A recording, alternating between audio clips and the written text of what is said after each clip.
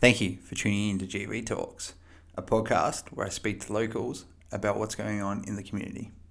All people, whether successful or struggling, make our community what it is. GV Talks highlights those making a difference. Tune in every Thursday for a new episode. The podcast is proudly sponsored by Origin Athletics, a local 24/7 gym dedicated to getting you fit and healthy. Mention that you heard about the club from the podcast and pay no joining fee. Thank you and enjoy the episode.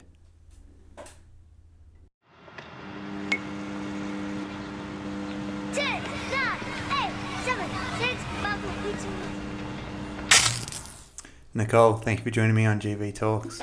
Thank you for having me here. It's a pleasure. How's your morning been? Really busy. Really busy. Yeah. Mix of work and my own studies and meditation that still, happen on a daily basis. So trying to juggle lots of things on any given day. So yeah, it's been good. Yeah. What inspired you to reach out to me to come on the podcast? So I guess my goal is to have a voice, a platform for alternative, integrative health and wellness. My own journey started quite a few years ago with my husband's health, and it's led us on such a wild ride of figuring out, not everything, like what is one man's food is another man's poison, so to speak. So there are so many different areas out there that can help with physical and mental health, and it's just trying to find that thing that resonates with you.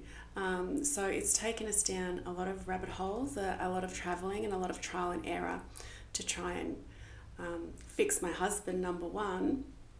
And then, you get to the point where you ask yourself the big questions. You're like, well, why are we here? And that took us down another rabbit hole of, like a spiritual journey as well. And so I'm a certified integrated nutrition health coach.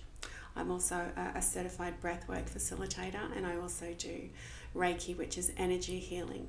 And they're quite powerful modalities to work in with people's physical and mental health and wellness. So, and I know a lot of people in town, do similar things or reach out to people who have those skills, but we're not very well known, as to who we are and what we have to offer, and also how we can fit into the health and wellness scene and system, because I think people rely more heavily on mainstream medicine, and it's trying to get that voice out there. There are so many other options, and as I said, it's not just physical health, it's mental health as well, which is huge problem.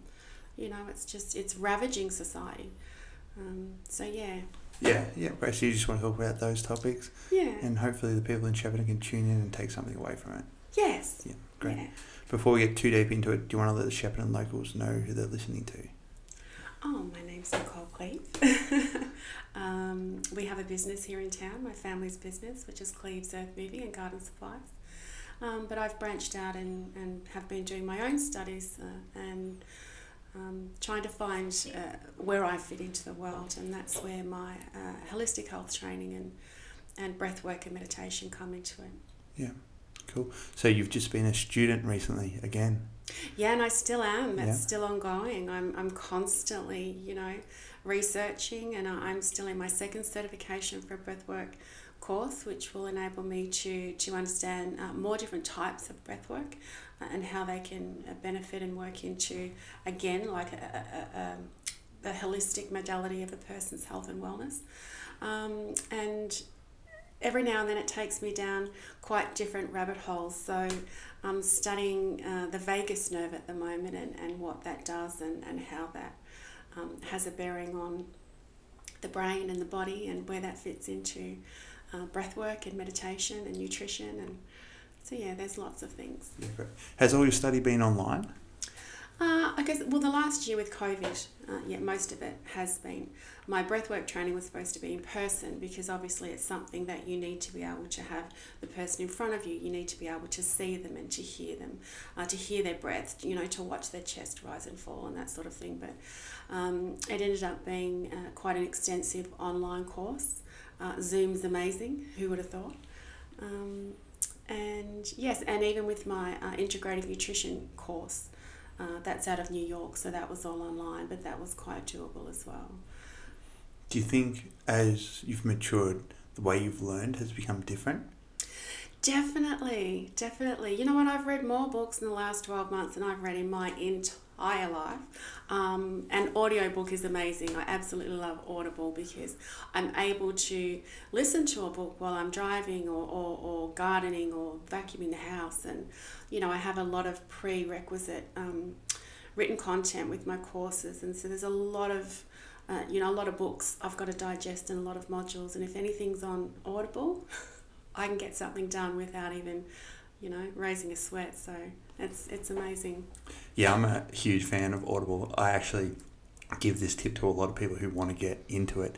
If you go to cancel your account, they'll give you 3 months half price. Yes. All right. So if you're into audiobooks, have a look at Audible. And as soon as you get your subscription, go to cancel it. They'll give you 3 months half price. Yeah. No, it's an amazing platform. Yeah. What about family?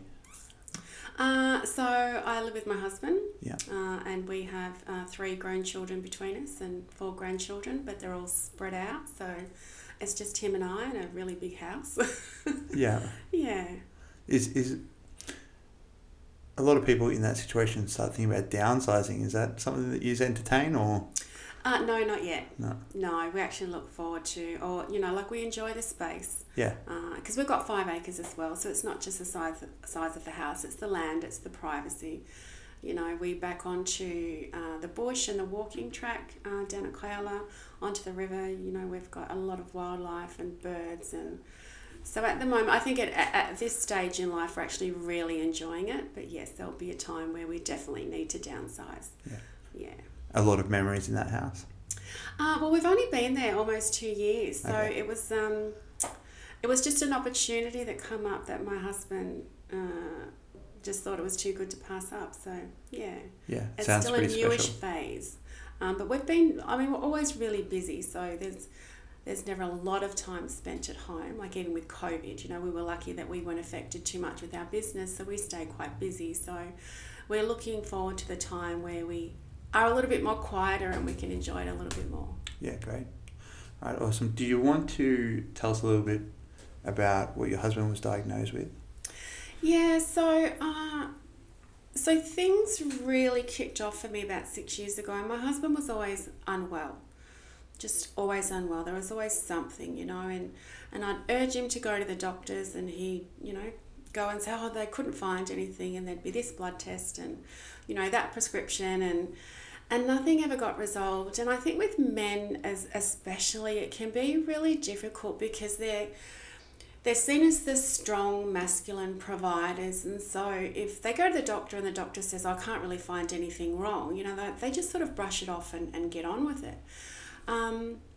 But it's an interesting dynamic when you live with someone who's not well all the time, because it has an effect on both of your lives. And it had been going on for quite some time. And when I say that, I mean, probably years. And I got to the point where I said to my husband, I can't do this anymore. You really need to, find out what's wrong with you, or I'm not sure where we're going to go from here, because it affects my life as well. It affects my quality of life. So he finally said he'd give it another go, and I found a specialist men's clinic down in Melbourne that did an absolutely thorough health screen on him and every test you can imagine, and it was amazing. And we got the call to go back and to get all the results, and within about 4 minutes he said, well, I'm sorry to tell you, Andrew, that you have not one but you have 2 very serious life-threatening heart conditions. And you also have quite moderate sleep apnea, and we think you've got cancer. And that was just in minutes. We didn't even know what to say. Yeah. It was like, okay, so what do we deal with first? Where do we go from here? And the doctor just said, well, sleep apnea is the easiest thing to do. And obviously, if you're not sleeping, you're not healing. So they admitted him into hospital to do a sleep study on 2 separate occasions to get that under control, which was great. And then with his heart condition, it was quite a rare heart condition that he had. He had an ascending aneurysm, and so what happens in that instance is that the aorta expands, but it never ever contracts again. Like you can stop it from growing, but you can never shrink it in size. And if you don't stop it from growing, it explodes. Yeah. So you're dead before you hit the ground. And the only way to fix that is to have surgery.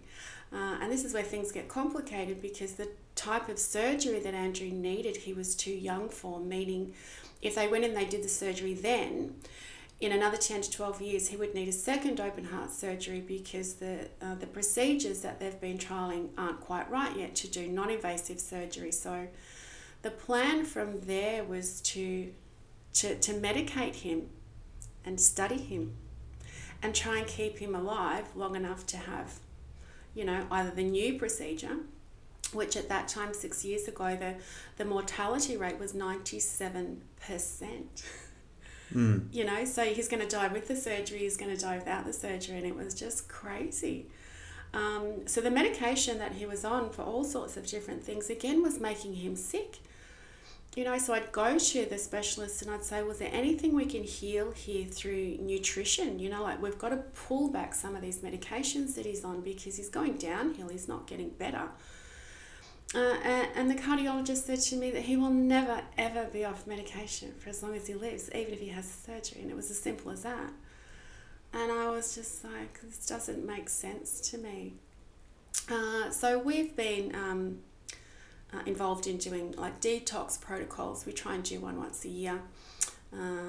And I knew the power of like doing an intensive detox process. So we looked into doing something like that, and then in the meantime I doctor shopped and I found another cardiologist, because the other frustrating thing sometimes with doctors is that they don't listen. So you're sitting here saying, okay, this is making me sick, or I feel like this, or these are my side effects, and the doctor goes, no, that doesn't happen, when you know that that's what's happening to you.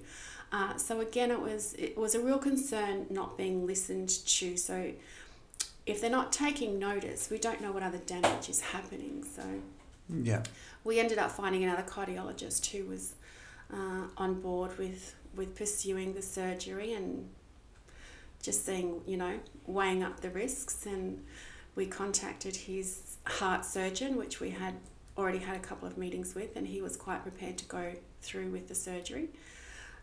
So we asked if we could go overseas and do quite an intensive detox program for Andrew before surgery, because with his heart condition and the medication that he was on, he wasn't allowed to do anything either. So he just kept putting on weight, and that was dangerous enough on his heart, let alone anything else. So he didn't feel there was anything too dangerous in that. So we flew to Thailand, which is they've got an amazing detox retreat over there, and we try and go every year except for COVID. Got in the way of the last one.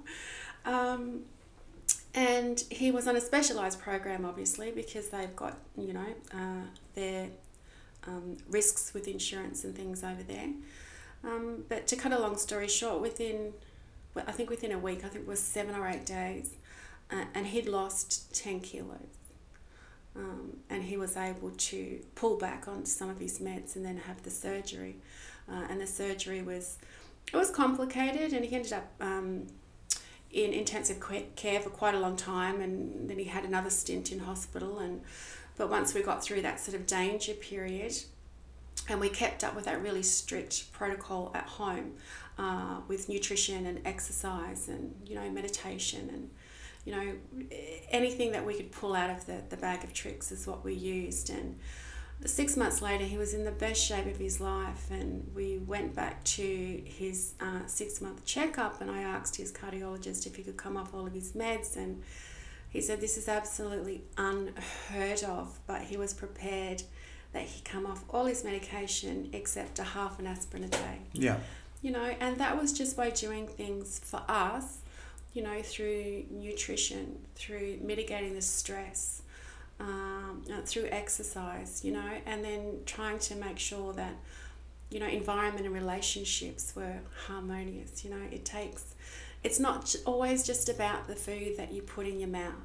You know, nutrition is everything. Nutrition is the thoughts that you think, your emotions, your feelings, your relationships. Are they in a good place? You know, are you happy with your job? Do you get on with your co-workers?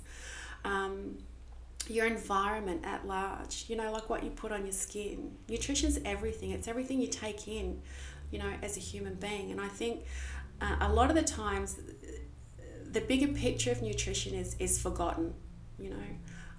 And so that really proved to us that when you use an integrative and holistic, you know, modality to heal health, that anything's possible. So for us, it was a good outcome. What was his lifestyle like prior to the health scare? Your typical Aussie businessman, you know, that works 14 hours a day and is always tired, and you know, there's something that needs to be done 7 days a week, and then you might have a hit of golf with his mates once in a blue moon, and then, you know, to relax, it's going out for dinner and it's beer and it's wine, and you know, there's not much downtime, there's not much exercise, there's not much stress relief. It's, you know, and I think, and especially for that generation, you know, of man, it's, you know, is that bravado where they have to keep going, and you know, they don't let people see that things aren't okay. They just sort of keep pushing through. So yeah, sometimes it takes something really big to be a wake-up call. Yeah. So in saying that, do you feel like this was an essential part of his journey, him having this big health scare? Well, yeah, definitely. You know, definitely, because it's interesting, because when we moved on from his heart situation, then he went back. So he had 6 months off work after the surgery. And as I said, he was in the best shape of his life. And then 6 months after going back to work, I could see the change in his eyes and his face and in his shoulders. You know, like the change, you can actually physically see and feel a change in someone. And I remember turning around and saying to him, and this was predominantly through stress, you know. And so the diet went out the door, and the exercise went out the door, because you're back at work and you don't have the time, and you know, and you've got all these deadlines to meet and bills to pay. And I remember turning around and saying to him, you know, like, mate, I really think the cancer's taken a hold of you. There's something seriously not right here. So sure enough, we go back, and that had been monitored in the background the whole time, mind you, but the cancer had to take a back seat because his heart was the biggest problem at the time. You know, like he could drop dead at any time. It was crazy. So sure enough, we go back to the doctors, and 6 months later, and it was like, yeah, we've got a problem here. You know, so again, it's you're faced with, you know, the doctor's opinion and a surgical opinion, and this is what we think you need to do.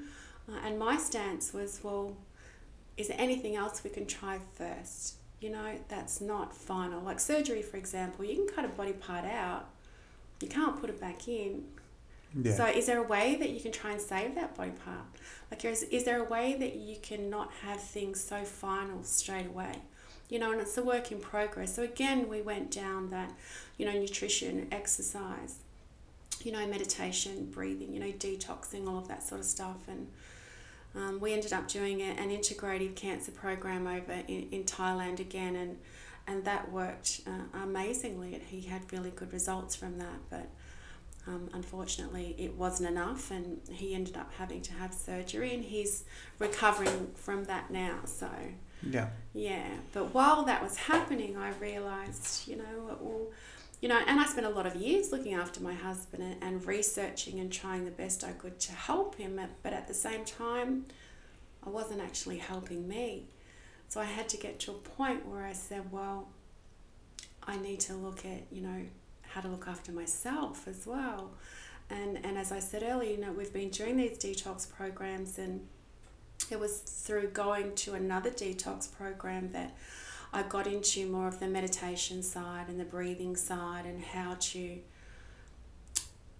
invoke that stressless state, like at will. You need to be able to, if you're stressed, you need to be able to switch it off as quick as you can switch it on, you know, and that's where the rest of my training come into it with Reiki and breath work. Can you tell us a little bit about these detox programs? So yeah, we were doing some here in Australia quite a few years back, and then I ended up just researching anywhere around the world. I didn't really care where it was. I just wanted to make sure it had to meet certain criteria for me. So I found one in Thailand. It was just absolutely amazing. So your day would consist of, so there are 3 tiers I should start with. So there's a full fast, which is what I do. I don't eat. Yeah. Or there's a juice fast, or there's an organic raw food fast.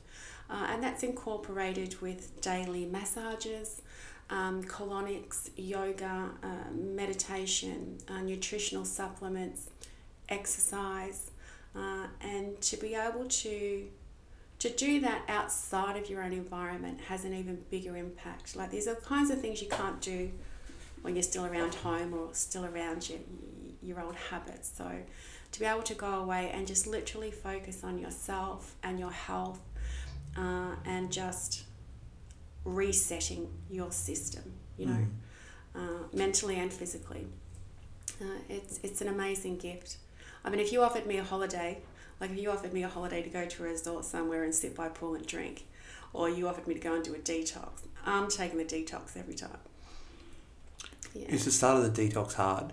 It is hard, yeah. Especially when, obviously when you decide to go and do another detox, you're at the point where you've been overeating and over drinking and lacking in exercise and over stress. So when you go there, you feel shit. And so you start the program, and normally about day 3, day 4, when all the toxins are really moving and you're trying to get things out, and you can have a bit of a dive. And that can affect people differently. It could just be headaches, it could just be tired, nausea. And then you just start to come up. Yeah. The other end, yeah. How much does something like that cost? So including flights backwards and forwards, and we would normally go and do a full 8-day, 8-night program, and so you would have accommodation either side of that, maybe only a night or so. So I think per person, for us it works out maybe around 4,000. Yeah. Yeah. Yeah. And then while you're there, you have the opportunity to do other processes as well. There are people that come in and they do talks on stress or life coaching or acupuncture and, other forms of breathing or meditation, and you can choose to have extra private sessions as well, and you just pay for those accordingly. And is there like a protocol for you to follow after this is all finished? Yeah, there is. So they have the process, especially if you're fasting, like for someone like me, so I don't eat the whole time I'm there. But I'm consuming liquids and nutritional supplements all the time, so it's not like I'm not having anything at all. So 2 days before I would be due to come home, I would start to then introduce like raw meals. And just get your body ready to get on the plane and come home. And then hopefully you can try and sustain that for as long as you can, and then just fit it back into your lifestyle. And that does happen really well for a certain amount of time, and, and then you're back into your life and your habits and your work, and then it all blows out the back door again. So I think we keep going back to try and find that consistency where we're doing it, maybe 70-80% of the time. Yeah. Because nobody's 100% perfect. I'm not going to sit here and say I'm a poster child for organic eating or detoxification, but, like we do really good. We do our best. Yeah, you should be able to enjoy some foods occasionally. Yeah. That aren't necessarily the best for you. That's exactly right. Life's about, enjoying your time here. For somebody, if they choose to live like that 100% of the time and that's what makes them happy, that's fantastic. But we happen to like food and we like wine and, and we like entertaining and associating with friends and family, so you can't be perfect all the time. Yeah. Just 2 more questions about your husband before we move on. How did he feel about this alternative way when it came to treating his heart and the cancer? Because in my mind, I am imagining him as somebody who would be quite standoffish to these ideas. Yeah. So obviously, because we had been doing these detox protocols for quite a few years before things, came to the crunch with him. So he was aware there were other avenues, but obviously when you're the person getting that news and you're going through it, I mean, all he wanted to do was make sure he stayed alive. So it was a little bit of a challenge to sit down. I mean, I can't tell him what to do, but I can remind him that there are other things that he could try, safely without putting his health into any, further jeopardy. So it's that fine line between saying, well, maybe have a look at this and give it a go, and then see how we go and then move on from there.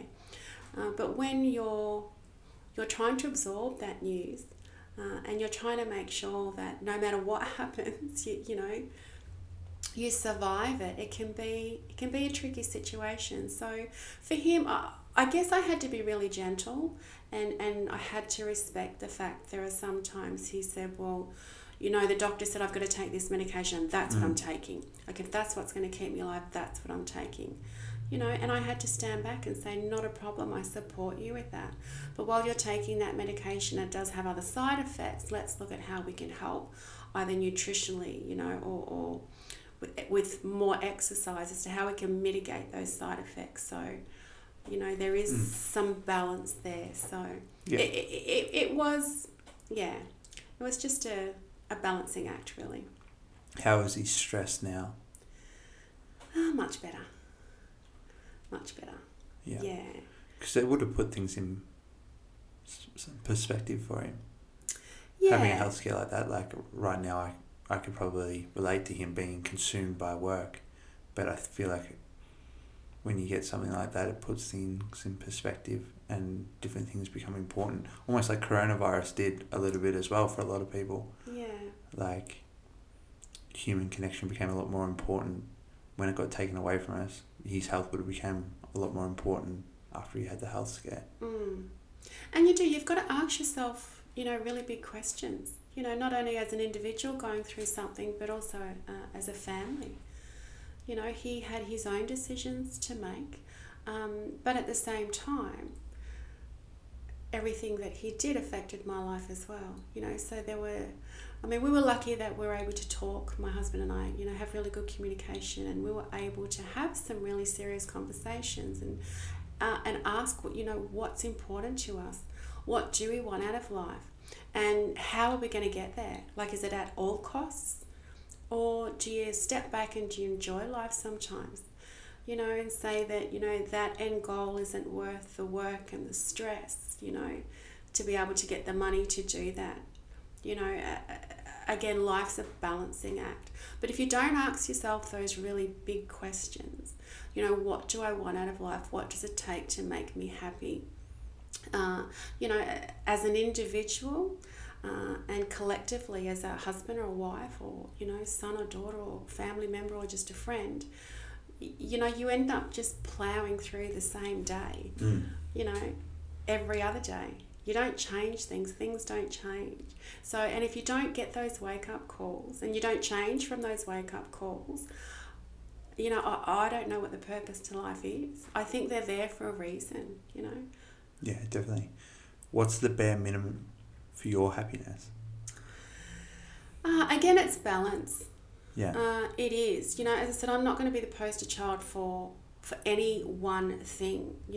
For me and for my family, it's about trying to blend things that work for us and make us happy. And the reason I guess that I wanted to speak out is there are so many things that are available out there that people aren't aware of. Like you say meditation to some people and they're like, what's the benefit of that? There's a huge benefit in meditation, just meditation alone, because what it does in just a few minutes or even an hour, it makes you switch off.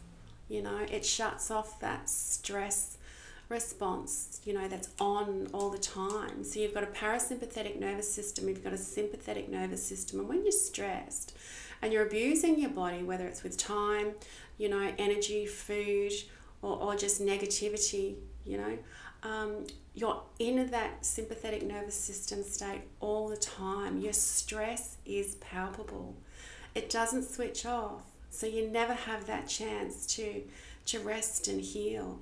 Something as simple as meditation or being aware of your breath, can calm the body. So then you activate your parasympathetic nervous system. That's your natural, rest and digest and rest and relax. And that's when the body heals. That's what happens when we sleep at night. That's the body's natural way of resetting and healing. But if you're not sleeping well, and you don't have a good diet, whether it's, the food that you ingest for fuel, or whether it's the food that you take into your mind and into your heart, it doesn't have to be just about the thoughts that you think about other people. They could be the thoughts you think about yourself. You could be in a relationship or a family dynamic or a work dynamic where you're not happy, you know what I mean? And if you can't address that and switch that off, even in your sleep, you're in, a heightened state of stress. And that's where we have, like a world of really unhealthy people, and mentally unhealthy as well as physically unhealthy. And I think it's a shame. Yeah, I agree that meditation has its place in situations like that, but also there would be a place for counsellors and psychologists. Absolutely. Talk therapy is amazing. Yeah. But again, talk therapy and counselling, it's just one tool in the toolbox. So somebody, like I might not like talk therapy. I might, there are people that don't want to sit there and tell people about their problems, so they might want another outlet. So breath work, for example. Breath work allows you to digest those things yourself in your own mind, when you get into that parasympathetic nervous system state without having to tell a counsellor. So when in breath work, for example, so when you suppress thoughts, emotions, or any kind of energy, it doesn't go anywhere. It lives in your body, it lives in your cells, and it has a memory. Yeah. When you can activate the parasympathetic nervous system and shut your mind off at the same time, your body has a release, that somatic, energetic release. And you don't sometimes even have a chance to stop it and control it. So emotions can come out. You might start crying. You might start yelling. You might feel angry, or you might start laughing. So for those people that don't like talk therapy or counselling, another modality like that might be beneficial to help them get that repressed energy and those emotions out. So, yeah. How will you know when you're in these states? So the breath work training that I've done. Yes. So there's breath work. So you can do breath work just for relaxation or just for meditation. Or there's breath work journeying. So that's what I do. So when you do a breath work journey, my role as a facilitator is to get you to change the rate and the ratio of your breath and to sustain it at a certain pace for a certain period of time. The first thing that does is activate your parasympathetic nervous system, and it helps your brain start to change its brain waves. So the brainwave you and I are in now, for example, is a beta brainwave. So that's our active doing state. When you go into a daydream state, a nice meditative state, that's an alpha brainwave. So when we do breathwork journeying, we're trying to get you to go into a theta brainwave, and that is the deep meditative state, a dreamlike state.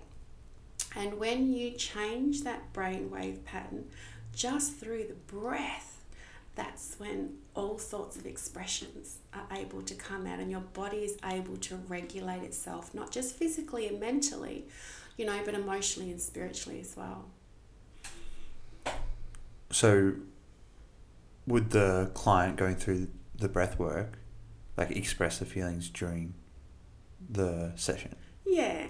So I guess the hardest thing for a client in a breathwork session, so probably the first 10 to 15 minutes are the hardest.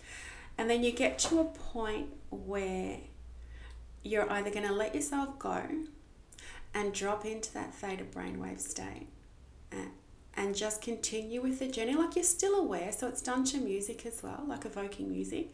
So you're aware of the music and you're aware of my voice if I'm trying to keep up your breath to a certain pace. But what's happening inside your mind is something completely different. So that first 10 to 12 to 15 minutes, some people's mind can be really hard to start to slow down and switch off, and they might be thinking, oh my God, what am I having for dinner tonight? And I wonder what the time is, and I've got to be somewhere after this. And, they might have physical sensations where they feel a heaviness in their chest or in their stomach, So it's trying to push through that resistance. There's a mental resistance and there's a physical resistance that allows you to either drop in or to stay where you are. So it depends on the client, like how much they give in to the resistance or they allow themselves to push through it as to how they're going to drop in. Some people don't, and then my job is to just try to keep their breath consistent, and then I just let them have a nice meditative, sometimes even a sleepy state, and then I bring them around at the end. And those people that are able to push through that resistance, to switch off their mind and to push through the physical sensations. And again, that's just repressed energy that they've been holding on to. So for example, myself, I hold all my stress in my diaphragm. So when I do a breathwork session on myself and I've had a really, stressful, tense week, my diaphragm can start to constrict and cramp, and I find it hard to breathe. So I've got to slow my breath down until that goes, and then I'm able to pick that pace up again. So for everybody, it's different. So if we can push through that resistance and stay with that breath and change the brainwave, all sorts of things can happen. Are you familiar with Wim Hof? Yes, I am. Is this what he practices? So yes. So Wim does breathing for health, and also obviously he's very well known for breathing, for his focus, and his machine. But he doesn't actually do breathwork journeys. So when I do a breathwork session on someone, for example, I'm going to be getting them to hold that consistent breath, or to keep that consistent breath going at a certain pace for up to 40-45 minutes. Yeah. So Wim he might do, and I have heard some of his breathing techniques, and he might take you through a series of breaths and breath holds for maybe 5 to 10 minutes. And again, that's amazing. It does activate your parasympathetic nervous system. It resets your system. It allows you to calm your mind. But it's not actually going to take you on a journey where it changes that brainwave. Yeah. Yeah, I've watched him do it and watched some of his clients do it via YouTube and tried it myself once.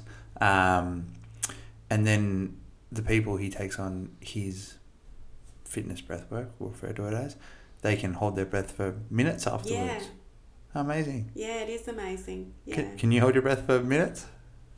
No, we don't do... So there is a place for breath holding. Yeah. And depending on who you are and what you want to use it for, there's certainly a time and a place for that. But no, my breath work is I try to keep mine consistent. If I'm just doing a meditation, for example, and I'm not doing an active breath work session, I will use breath holds, but they might only be for 6 seconds, or 10 seconds. Yeah. Yeah. So how often are you changing the pace, and is it ever exhausting? It can be exhausting, yeah, especially if you're tired. And if you're not used to breathing a certain way, and especially if you're not used to breathing diaphragmatically and from your stomach. So a lot of people are chest breathers, so they literally breathe shallow from their chest. It's very difficult for that person to get into a diaphragmatic breath. But if you don't activate the diaphragm and breathe from your belly first and push it up to your chest, you're not taking in that full oxygen cycle. So yeah, it is work. It's called breath work for a reason. You do have to work at it. Yeah. Is it always through the mouth or through the nose? No. So the breath work method that I've been trained in is through the nose. So it's a nose inhale, yes, and it's a mouth exhale. And again, that's due to the nervous system. So, and which response it's going to pick up. So when you breathe through your mouth consistently, again, I'll use myself as an example. Like if I was to run from here down to the end of the street, I'm at some point going to go because I can't breathe. And when I do that, I'm signaling my body and my brain to send oxygen and blood to wherever I need it the most, whether it's my heart or my legs or whatever, is going on. That also activates your sympathetic nervous system. So your heart rate's increasing and your blood pressure's increasing, and you can only sustain that for a certain amount of time. When you want to go on a breathwork journey, for example, you don't want to be in that state. You don't want to be fighting for your breath, and you don't want to put any more stress on your body. So that's why it's a breathe in through the nose and then breathe out through the mouth. And as much as you take a breath in, you also push the breath out with the same force.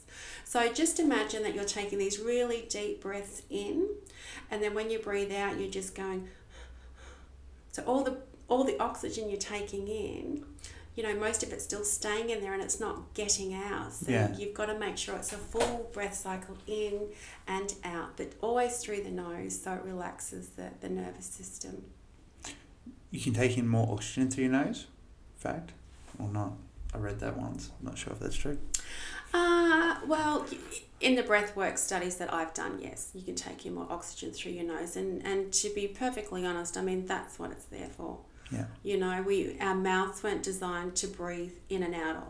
Our noses were. So you can close your mouth and still be able to breathe in and out of your nose. But if you're consciously mouth breathing in and out your mouth all the time, you're putting pressure on all of your organs. Yeah. Do you make a conscious effort to breathe through your nose throughout the day? Yeah. And even so, exercise and me don't go together very well, especially running. So if I'm going to go for a brisk walk, for example, my mouth will naturally open because that's what I've done my whole life. So I'm conscious then of closing my mouth. It can get really tight in the chest and it can be restrictive to breathe. But if I can push through that for 5 or 10 minutes, and I do, obviously, I can take in so much more deeper breaths through my nose and I can last longer as well. Yeah. How does somebody feel after a breathwork session? Wow, I've had all sorts of responses and comments. Even a lot of people can't even speak. Some people can't even put into words the experience that they have.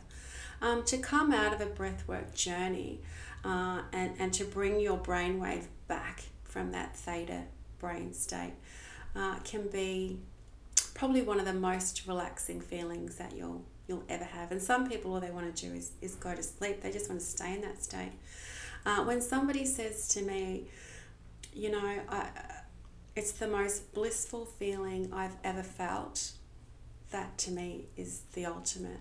Some people come out of a breathwork journey and they say, I don't even know where I was. And that's a beautiful place to be. They call that the still point, or the 0 point field, and they wake up and they're touching their body and they're touching the ground because they can't even feel themselves, Yeah. And you literally do go in and you transcend in your mind, and Yeah. I imagine it would be one of those things you have to experience. Yeah, it's, look, I could be as descriptive as I can in so many different ways, but because everybody's experience is completely different. Even with my own sessions, no two breathwork sessions are the same.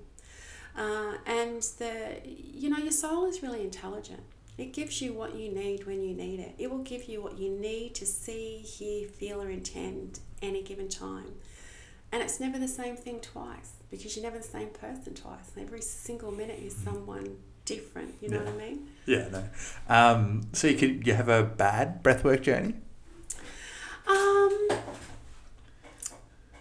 I guess, what do you mean by bad? Do you mean like a negative experience or an emotional experience? Yeah. Or maybe bad's a poor choice of words, but they come out of it and maybe they never want to do it again. I guess at the end of the day, it's either they're not prepared to meet what's come up for them, and sometimes that can be difficult, or it's been facilitated and handled poorly. In my training, we're trauma informed. You have to be able to to deal with somebody's emotions. Like somebody's emotions could be activated. Like something can be brought up, that's a bad memory or a bad experience for them. And you're the one facilitating that situation. You need to be able to know how to handle it. So I guess the key is to always make the client feel safe, and that any expression, is acceptable, because whatever comes up for you is acceptable. We constantly live our lives repressing our thoughts and our feelings, our emotions, and saying, oh, no, I can't say that, and I can't let that out, and I can't feel that. Breathwork session, all of that gets taken away. So I guess if you're talking about like any bad experiences, I guess they would just be that the emotional repression that gets allowed to be released. It can be pretty confronting sometimes. Yeah. Yeah. Yeah. Who would you recommend a journey like this to? And don't say everyone. Like specifically, like who do you think would really take something away from something like this? So people who are suffering. So there's a contraindications list, with clients that are able to do breath work, and obviously someone that's having psychosis or some severe mental health issues, probably bordering more on schizophrenia is not a good candidate, but that being said, I encourage anybody with depression and mental health issues that are having trouble coping, to do a breathwork session. It's such a spiritual experience, and sometimes, all the things that you're telling yourself and that you're trying to hold in, they're only the thoughts that you're telling yourself. They're not always, the way things are. So a breathwork session can actually do away, with the thoughts and, I guess the lies that we tell ourselves sometimes.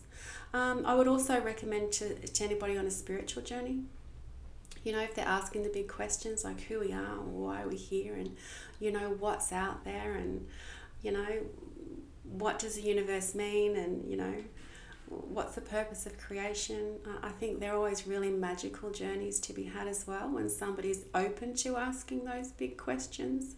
And anybody dealing with stress, and especially high stress. Yeah. Because it's really, really important physically to be able to shut down those stress responses into the calm and the rest and digest state. The list that you just mentioned, what else would we find on that, the contraindication list? So someone that had seizures, aneurysms, like Andrew, for example, before he had his heart surgery, there was no way known he would be able to do a breathwork journey. Anyone that's got an obvious injury or surgery, and kidney disease and diabetes as well, because when you change the rate and the ratio of your breath in somebody like that, they can go into a condition called acidosis. I don't know a lot about it, but apparently it's dangerous for those people who rely on a safe, consistent breath to keep their condition in check. Yeah. Who else in town would you recommend when it comes to like the holistic medicine, meditation scene in Shepparton? There are so many amazing practitioners here offering, a wide array of services. Acupuncture, for example. Acupuncture is amazing. I mean, I go and have acupuncture. I do Reiki on myself, but I also go and see people that do Reiki as well for a different experience. And what that is doing, it's working on energy. So I can go and see someone that does a Reiki session to help, release any stagnant energy, and I can go to the guys at the acupuncture clinic, and it's a completely different experience, but it still has the same effect. There's Mitch, Emily Klaus at the Acupuncture Centre. They're the only ones here in town. I know Cheryl from Muse Meditation. She does amazing meditation treatments. Sky Nixon from Murchison. She's an amazing intuitive. She's a medical intuitive. She's a Reiki practitioner as well. Lisa Organ from Inner Harmony. Have you heard of Lisa? She does Bowen. Yeah, she does Bowen and Reiki. Tani Gook from Revive Health Osteo. She doesn't just do osteo, she does bioenergetic works as well, So what we're doing when we tap into those other modalities is working with energy and being able to regulate energy or move blocked energy. And energy is also communication. I'll give you a really good example about that. Is there's an organisation over in the States called the HeartMath Institute, and they actually scientifically measure the electromagnetic field between the heart and the brain to see if they can measure the communication, if it is actually scientifically proven, and they can do that. You know, the evidence is there. The electromagnetic field out of the heart is 60 times greater than the electromagnetic field out of your brain. You know, so they're saying that the communication is actually coming from the heart to the brain and not vice versa, which is what we've always been told. You know, everything starts here and then it filters out through the body because the brain is more intelligent. But the afferent pathways, the communication pathways coming from the brain, from the heart to the brain, are more than there are coming from the brain into the heart. And when you measure somebody's electromagnetic field that radiates from their heart, that can be felt up to 3 feet away. So, you know, when you can be in someone's presence and you feel really good about them, you just say, we have that term, I've got a really good vibe off that person. Yeah. You know, that's energy. And the same can be in reverse. Like, you can be in someone's presence and you can get a really dark, heavy feeling, or you can just get the chills. Yes. And you don't like that person and you don't know why. You know, that's energy. And it doesn't mean they're a bad person. It just means that's what they're giving off at that time. And they might even realize it, because we also go through life, like, I can be in a bad mood, but I have to present to a situation where I've got to be, you know, happy and, you know, interacting with people, but inside that's not what I'm feeling. You know, if you're in tune to that, you can feel that. Definitely, you can tell. Do you think that your soul is located in your heart or in your head? Oh, that's a really interesting question. It's a good question. I certainly don't think it's in the head. And I think the heart is the gateway to the soul. I think the soul is our spiritual intelligence, you know, and our body is just the avenue that we have to walk through life and to get in touch with those things. But I'm a very firm believer in that. You know, the communication and the access to the soul is from the heart. Yeah. Do you need to know how to do Reiki to do Reiki? The reason why I asked is my grandma, when I was growing up, just as a young boy, she always used to say, I'll give you pocket money if you just come do Reiki on me. She'd make me hold my hands like above her shoulders where she thought she had a lot of stress and stuff like that. And then she would say, I need to have, and she'd make me stand there for 5 minutes, and I thought it was like, what's going on? And then after I was done, she'd make me shake my hands out to get rid of all the bad energy.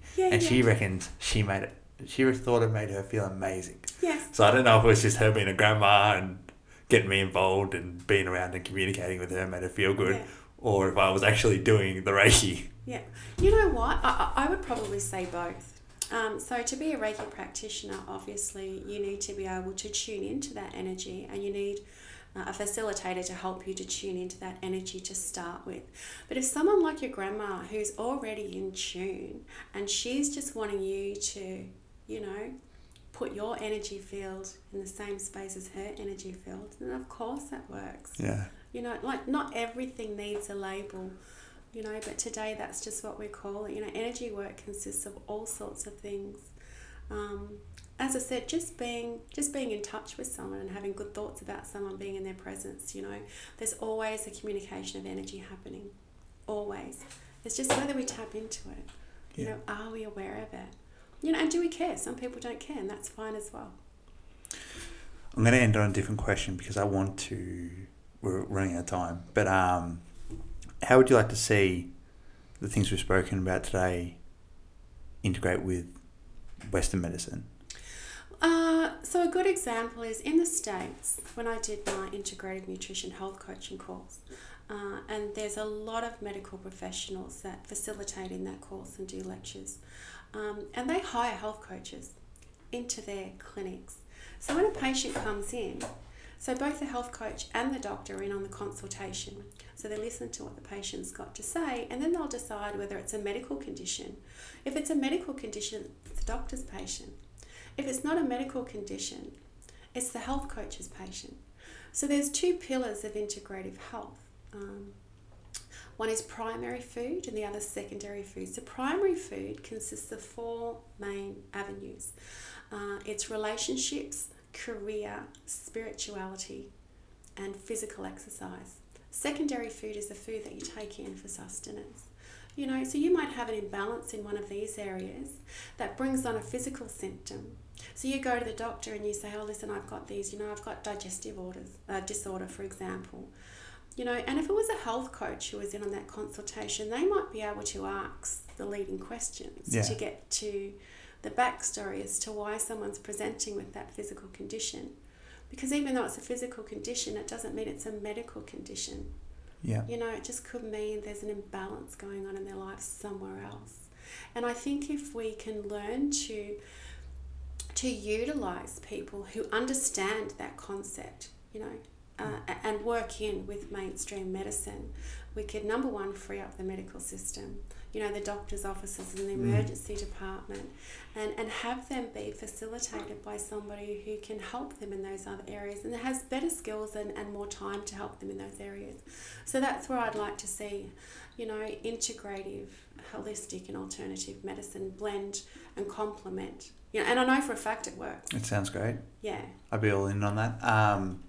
Obviously, there'd be hurdles around that as well. Like some people don't want the health coach's advice. That's right. Yeah. Yeah. They just want the pill that's going to make them feel better. Yeah, and that's fine. But yeah, that's fine. Exactly. That doesn't mean you don't do that. Everybody has the right, to their own healthcare. Yeah.